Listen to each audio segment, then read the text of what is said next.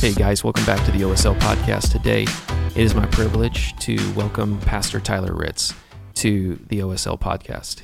Tyler Ritz is our connections pastor here at Oaks Church.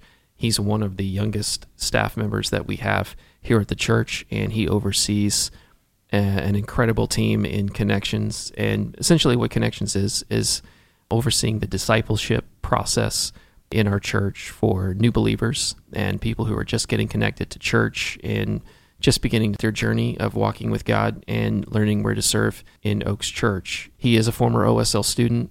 He is a young guy, 23 years of age, and it's amazing to see the responsibility that he's been given and what he's leading here at the church. He just graduated with his master's degree from SAGU, master's degree in organizational leadership. Just a phenomenal young leader. So I'm so glad that he is with us today. So without further ado, here is my conversation with Tyler Ritz about how to lead someone to Christ. Tyler, thanks so much for joining us today. Really appreciate you coming out today.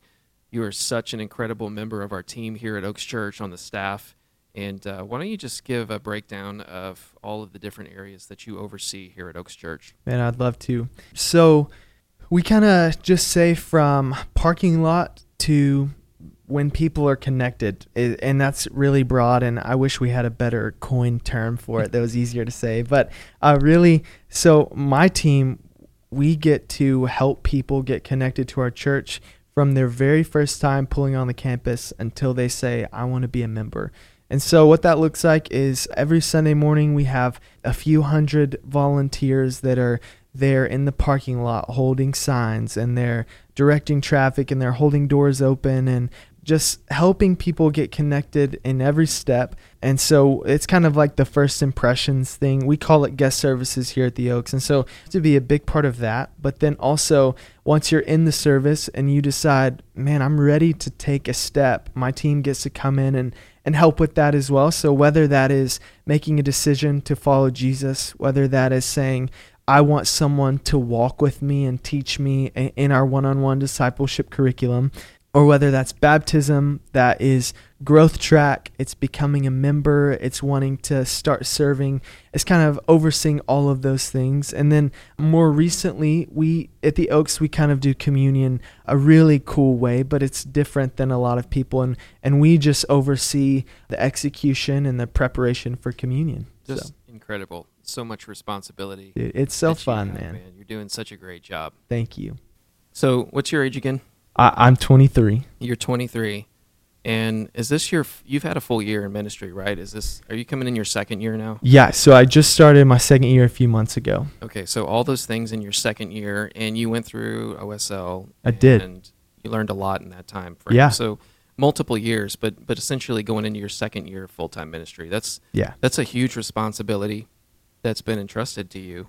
Yeah. I guess my next question is, how are you dealing with that amount, that weight, that burden of responsibility? Yeah. I think one thing that just I've had to do, honestly, is when I came to college, I kind of had this expectation and this plan for my life of, I'm going to be in ministry and this is kind of how it'll go out. And really my first day of college, I felt like the Lord said to me, hey, will you do what I want you to do? And I was like, yeah, I already am. And he was like, no, you've made your own plans. Will you do what I want you to do? And so since that day, every single day I've woken up and just said, hey, God, what do you want for today? And really what that does is it really simplifies it for me. I don't have to worry about tomorrow. I don't have to worry about the pressure of oh my gosh, I have 10 things that I have to oversee. Or it's just, hey, God, what do you want me to do today?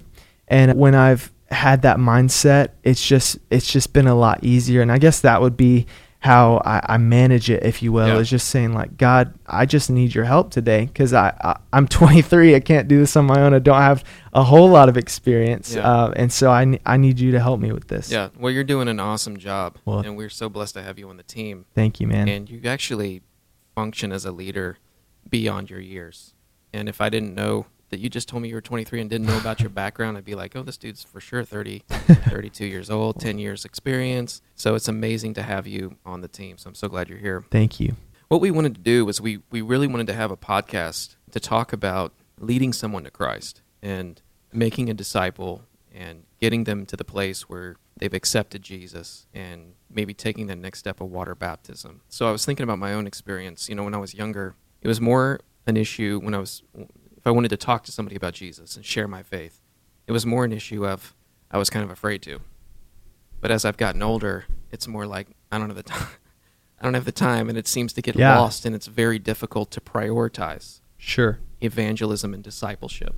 So, first of all, what's your advice to people out there that might be thinking, I want to do this, but it's hard to keep it in front of me at all times? Do you have any advice on that?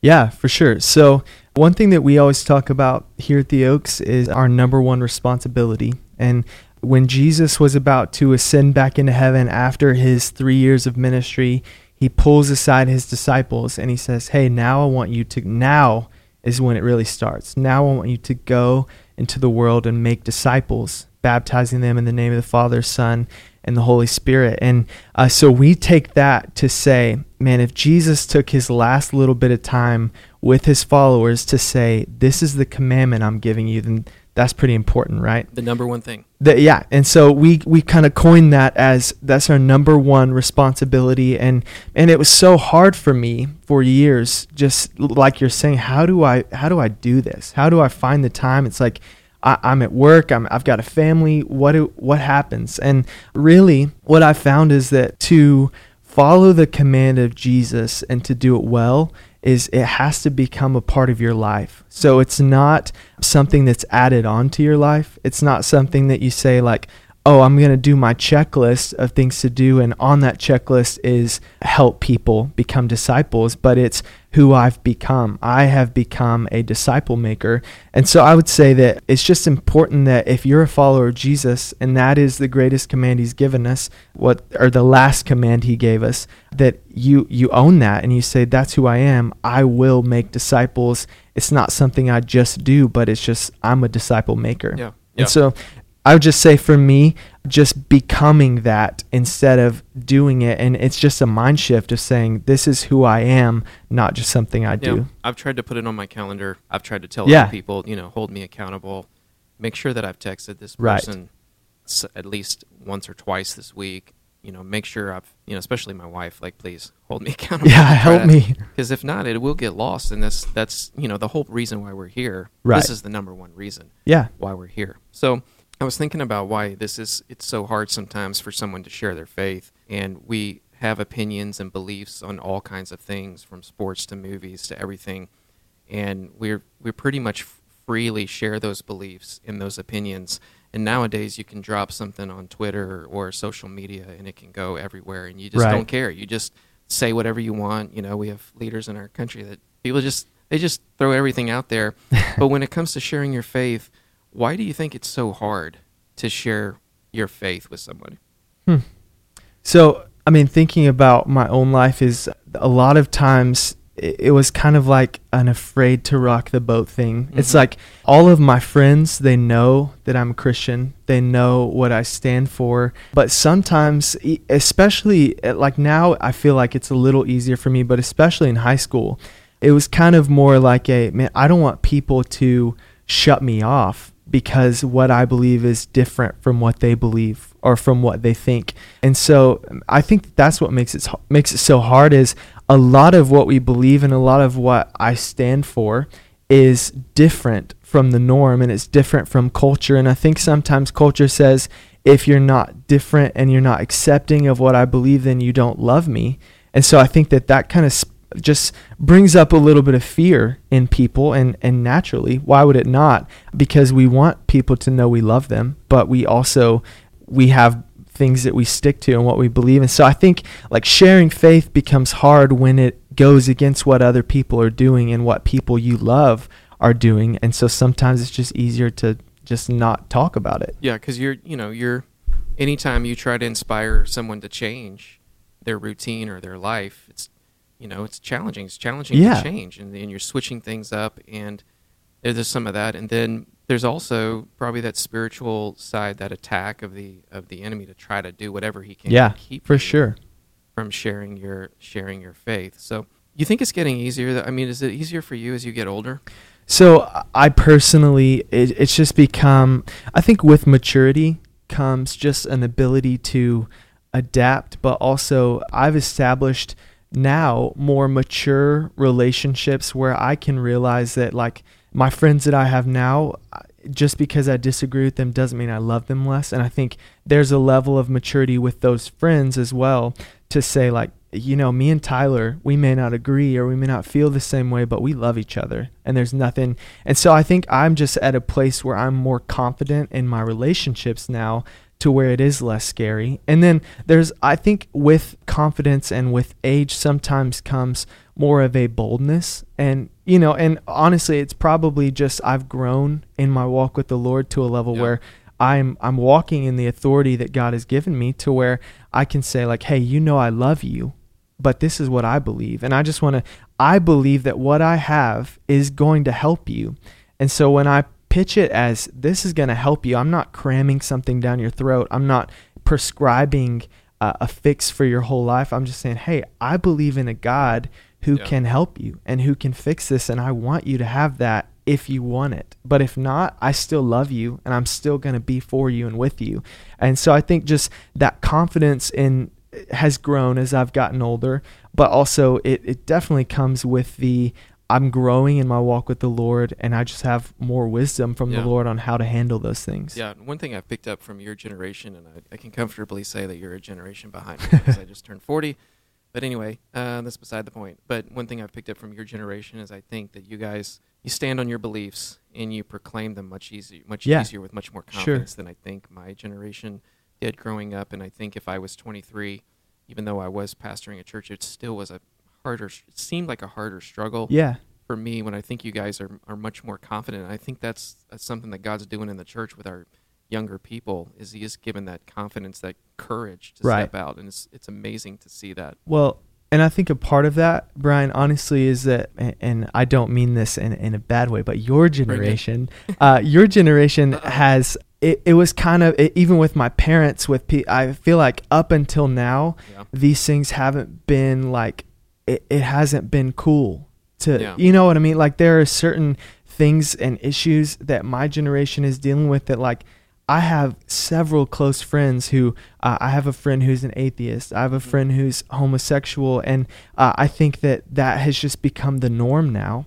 And so it's like, I love these people. And for you guys, not that those things weren't around, but it wasn't as popular. And it wasn't as much of a like, oh, I want to talk about this. I want everyone to know. And so when it did come up, it could have been harder, to talk about faith but I do think that our generation has to be more comfortable with it because every one of our friends, everyone that we're reaching has those kind of people around them. And it's like we have to be prepared and knowledgeable and comfortable with how to handle those situations. And now that I'm thinking about it in this conversation where your generation can just so easily come out and say, I'm an atheist or I'm a homosexual, I've got homosexual tendencies or whatever, that just they do it so freely. Whereas in my generation it was like, don't say that. Don't tell anyone. Exactly. That kind of bleeds over in the fact that, hey, they're expressing themselves and you can express yourself and your belief and much more open dialogue. So I think it's amazing. Yeah. Some of my background. Like I've grown up in the church, basically been in the church all of my life. And I speak Churchanese. Same here. Lots of people speak Churchanese. And I was wondering, do you have any advice on how to keep the Bible simple? Because so often when I'm in a conversation with somebody everything's brand new, and I'll drop words like righteousness, not even thinking that this person has no idea what that even means. Right. Do you have any advice on that? How to keep things simple? Yeah. So one thing that I do is I went through Bible college, so call me a nerd for this, but I believe that and I think everyone would agree, but it's really important that we understand context of what Scripture means. And so before we go and start talking about Scripture, just quoting a Scripture sometimes, it's great to know the Word of God. Yeah. But on a deeper level than just quoting is to know it and to know what it means and to know the context in which it was written. And so for me, what I try to do is I just want to learn the scripture and memorize it, but I want to know what it means. And then if you started out in King James Version, the Christianese, sometimes it's going to be really hard, especially when talking with people who aren't Christians. They're like, I don't even know the word you just said. Why would I believe what you're saying? And so I've had to come to this place where, I can quote a scripture to you, but I also know what it means. And then for my friends that don't know who Jesus is, I'm not going to say words and I like righteous. And if I do say righteous, I'll say, and really what that means is, and I just kind of explain. And what I think that does is if you have the understanding, then you're not going to change what the verse means, but you're able to put it into words that they understand. And I think that there's a very important balance there. You want it to be where people can relate to it and understand what it means, but you don't want to deviate from the original context and what the writer that was inspired by God wrote, Yeah. So when someone, let's say someone comes to church on Sunday morning and they decide that they're going to come to the front. Right. They're going to make a commitment. Your team takes them through that moment. I know we don't have the Follow Jesus curriculum in front of us, but for somebody out there is going, where do I even start? Like, where is the starting point from that moment to say, here's maybe what we should read or look at? Yeah. So I believe, and what we do here at the Oaks is we want to take anyone who makes a decision aside and celebrate, because man, that is the greatest decision you'll ever make in your whole life, is to follow Jesus.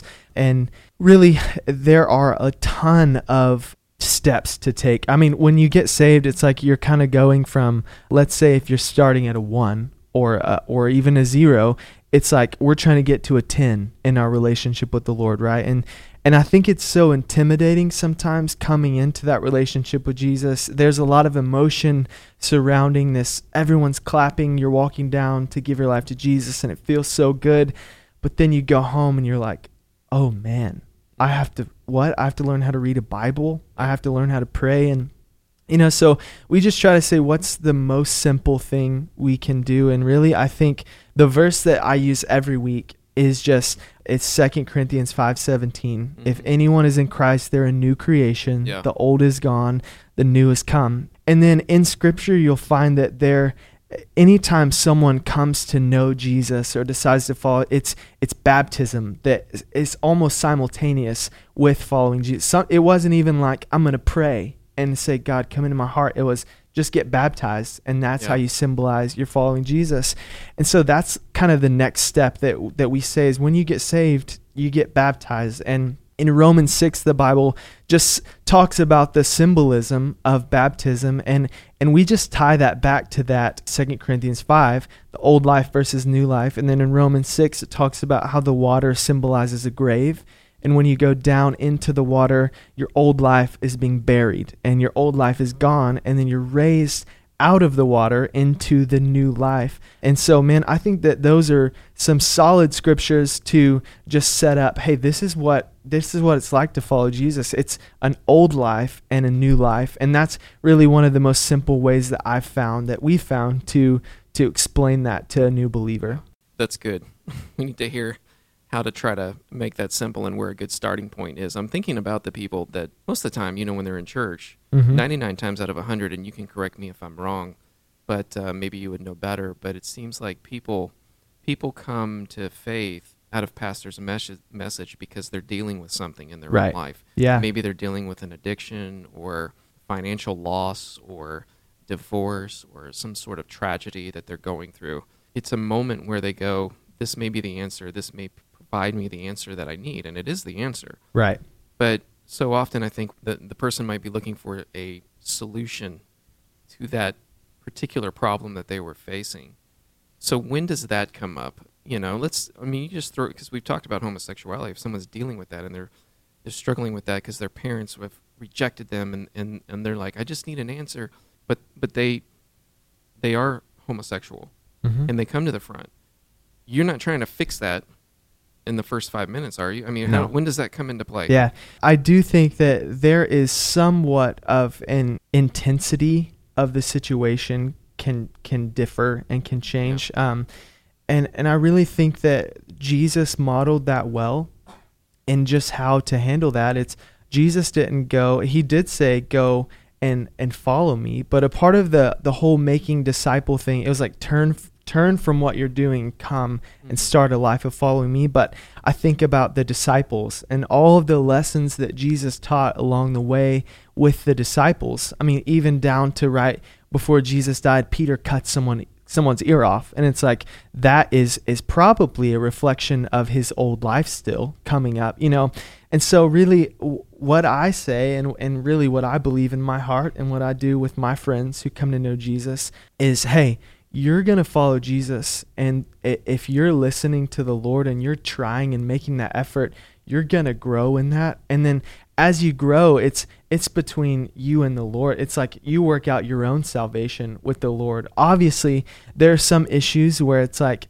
man, you got to fix this, right? And there's some things that are just like absolutely go against the word of God. And so there are some instances when I will say to a new believer, man, this is something, I'm so honored that you would trust me to tell me this and you would allow me to speak into this with you, but I'm not an expert in this, and I can love you and I can pray for you, but also I want to get you help, and the Lord can take this and help you and give you a new life apart from this old life, but there are people that are better equipped. And so a lot of times I will refer them to a counselor, or, here at the Oaks, we have freedom groups that happen every week. And sometimes it is an issue of this is a stronghold, that this is something that I've dealt with for a very long time and I can't get rid of it on my own. I need some specific practical but also spiritual things to do to be freed from this. I don't know if that's answered your question fully, but I think it's really just to say, you know what?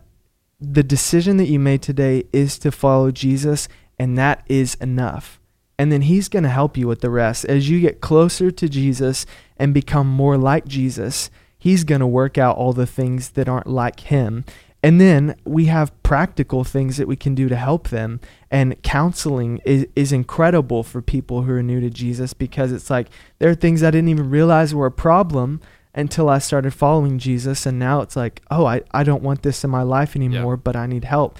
And so I think establishing that and then having the practice to go with it and to help is what I do and what I would encourage everyone to do. Yeah, and we're all dealing with something, Right. One of the things that I think has been hurtful for the church is that I think a lot of times I've seen people give their lives to the Lord and they're in a moment of victory.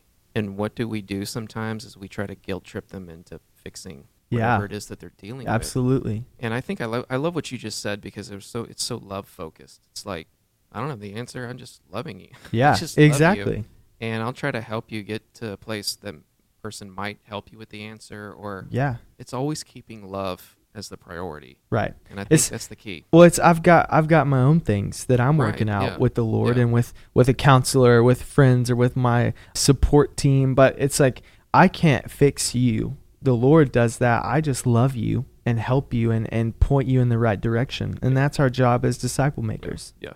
Do you have a really good story? I mean, you don't have to use names if you don't want to, but do you have a good story of someone that's gone through this process, or maybe that you've helped through the process, or somebody on your team has? Yeah, so I have a friend actually who decided to follow Jesus about 2 years ago. And there were just a lot of parts of his life that were normal to him that are obviously contradictory to Scripture and life in Christ. And so in the beginning of his time following Jesus, we just started hanging out, and we would meet, and I'd say, hey, man, what questions do you have about following Jesus, and how can I help you?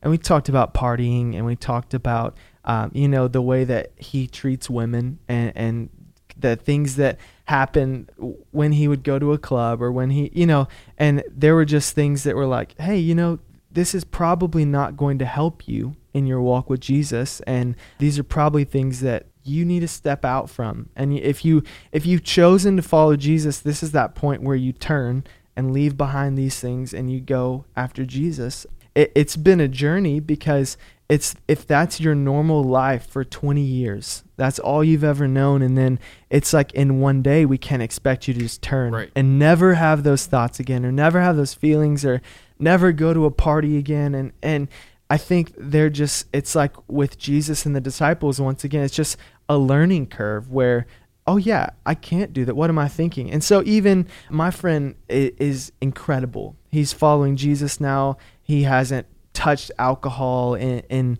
almost a year. I mean, he's following Jesus and serving him so well. And one of my, just even recently, there was an instance where there was just something out of complete innocence that he posted on Instagram, and I saw it and I was like, man, I'm so glad that you're having fun and that you're reaching out to your friends who don't know Jesus, but because of who you are now and because of what you represent, I just want you to think, is that something that you, in your new life, and your friends knowing the decision that you've made, is that something you want to go back to and celebrate on your Instagram story? And it was a cool moment because honestly, it was completely innocent. It was celebrating a friend's 21st birthday, but it was like one of those moments of caring and saying, hey, like, I know that you're following Jesus, but that is a reflection of your old life, and you're still friends with those people, and you love those people, and you're pointing them to Jesus. But by you endorsing it almost on Instagram, it's just, and so all of that to say, I think that it's just a process, and it's a learning thing where truly innocence, sometimes people just don't know if they haven't been following Jesus for a long time, and so there has to be grace. Are there any main, let's call them like core principles for a believer, someone like me, that we can do to get better at leading others to Christ? One thing that I've had to learn is that factor of you have to have grace. And I think obviously, once again, Jesus modeled this where for us, he had grace on us. And I think about just because the ways that I fail aren't the same as my friend, I'm still failing. I'm still learning, and I'm a pastor, and God has grace on me. And so how can I not extend that to someone that I'm discipling? But just sometimes I think the shock factor is what does it, honestly, because I believe that there's no sin that's greater than another sin, but there is greater shock factor, right? So it's like if I tell a lie, man, that's a sin and that's wrong, and the Lord is going to deal with me for that. It's on the same level of sin as if I were to go out and get drunk or do something on those side of things, but it's the shock factor that's different. And so I just have to remind myself, I can't be shocked by sin. I can't be shocked by what the devil does, because he's going to go hard, especially after someone makes a decision to follow Jesus. He's going to do whatever he can to tempt them. And so I have to remember God has grace with me, and I know what's right. And I've been following Jesus for 20 years. And so I have to have grace with my friend who doesn't know and who's been following for a year. And so I think if we can instill that principle in our hearts and in our minds to always be thinking, I know, and I still struggle.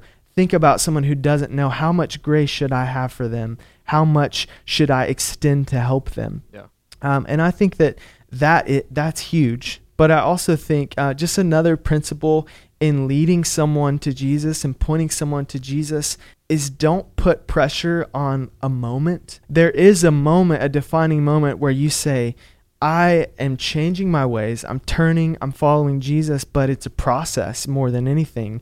And we're all in this process. And so even, especially when I was younger, when I was in high school, I know that a lot of high schoolers listen to this podcast. I know that when I was in high school, there was just this, I felt discouraged constantly if my friends weren't just dropping everything and coming to know Jesus.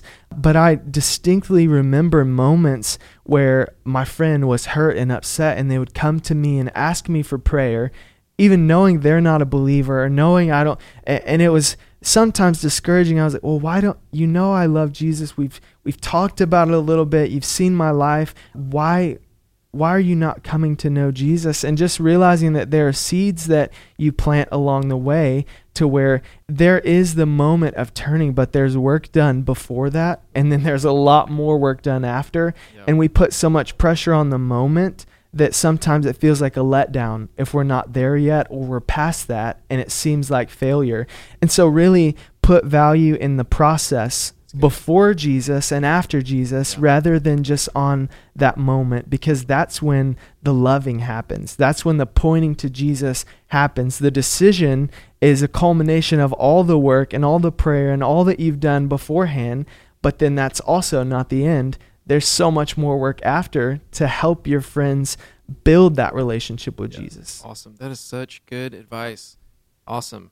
I got 2 questions. Yeah, I'm ready. The show out. First question is this: what's the biggest challenge that you're facing right now as a leader? Oh, which one? I think just something that I am learning as a leader and as a pastor, like we talked about earlier. I have more responsibility than I've ever known. I have more on my shoulders than I've ever known.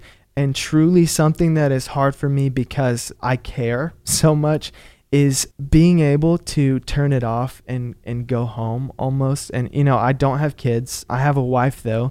And I do have my family lives in the area. And sometimes it's just hard for me to be able to say, I have all these things going on. I have all these, let's just say problems, if you will. I wouldn't call them problems necessarily, but I have all these things happening and always going through my mind, and it's a high level of leadership. And so the hardest thing for me right now is really learning, how do I shut it off, and how do I have time at home where my time with the Lord, my rest, my time with my wife isn't consumed, even if physically I'm not on my phone or I'm not answering emails. I'm at dinner with my wife, but my mind is consumed with, I can't forget to send this email. I can't forget to talk to this person. I can't drop the ball on this. And that is not, that's not how God wants me to lead. I don't think that's how God wants us to lead. And so once again, I'm working with my counselor to figure out how can I, and I don't know that you can fully ever get away from just having the, let's say, burden, if you will, but it's how can I classify things in my mind? Okay, that's work, and I'm with my wife right now, and she's more important than that. And my relationship with the Lord and my time with the Lord, it's because it's church. It's so easy to have a blurred line, but I need this for me. And so in just a moment of vulnerability, it's saying I am working very hard to figure out, how do I separate these things and keep these things separate, even though they go together and they're all intertwined, but it's, I need time with my wife. I need time with the Lord in order for what I do here to be sustainable and to function well and to grow. And so that's what I'm working on right now. So good. So good. One more question for you. You remember when you were 18? Yes. Give me 1 or 2 things that you would want to tell your 18-year-old self to prepare them for the next 4 or 5 years. Okay. When I was 18, I was very, very passionate and excited about what God had called me to do. I knew it was time in my life where I've decided, okay, I'm going to SAGU. I'm going to be a part of OSL. I know what's happening, and I know kind of the direction I'm going to go into ministry. But I just went so specific in my mind with, this is what God is calling me to. And I truly believe sometimes that there is God spoke to me and said, I'm going to do this. But sometimes for me, I just made assumptions based off of what I liked. And I think God gives you things that you like and that you're good at to reveal your purpose. But sometimes we self-medicate or self-prescribe to where we're like, this must be what I'm supposed to do. And then for me, I ran so hard with it. And then I think what I would just say as advice with all of that as a backstory is there were several moments where it felt like I ran into a brick wall with the Lord, and he was like, hey, stop what you're doing because you haven't checked with me in any of this. You said you want to be in this worship internship, and you said you want to be this kind of pastor one day, and you said all of these things. And even as much as all of that was for the Lord, it's like, I'm still running against what he really wants me to do. And I think just if I could have realized when I was 18 that all I have to do is worry about today. And truly, I said this earlier, but the most impactful thing for my entire life that I've ever done is just decide I'm going to do what God asked me to today.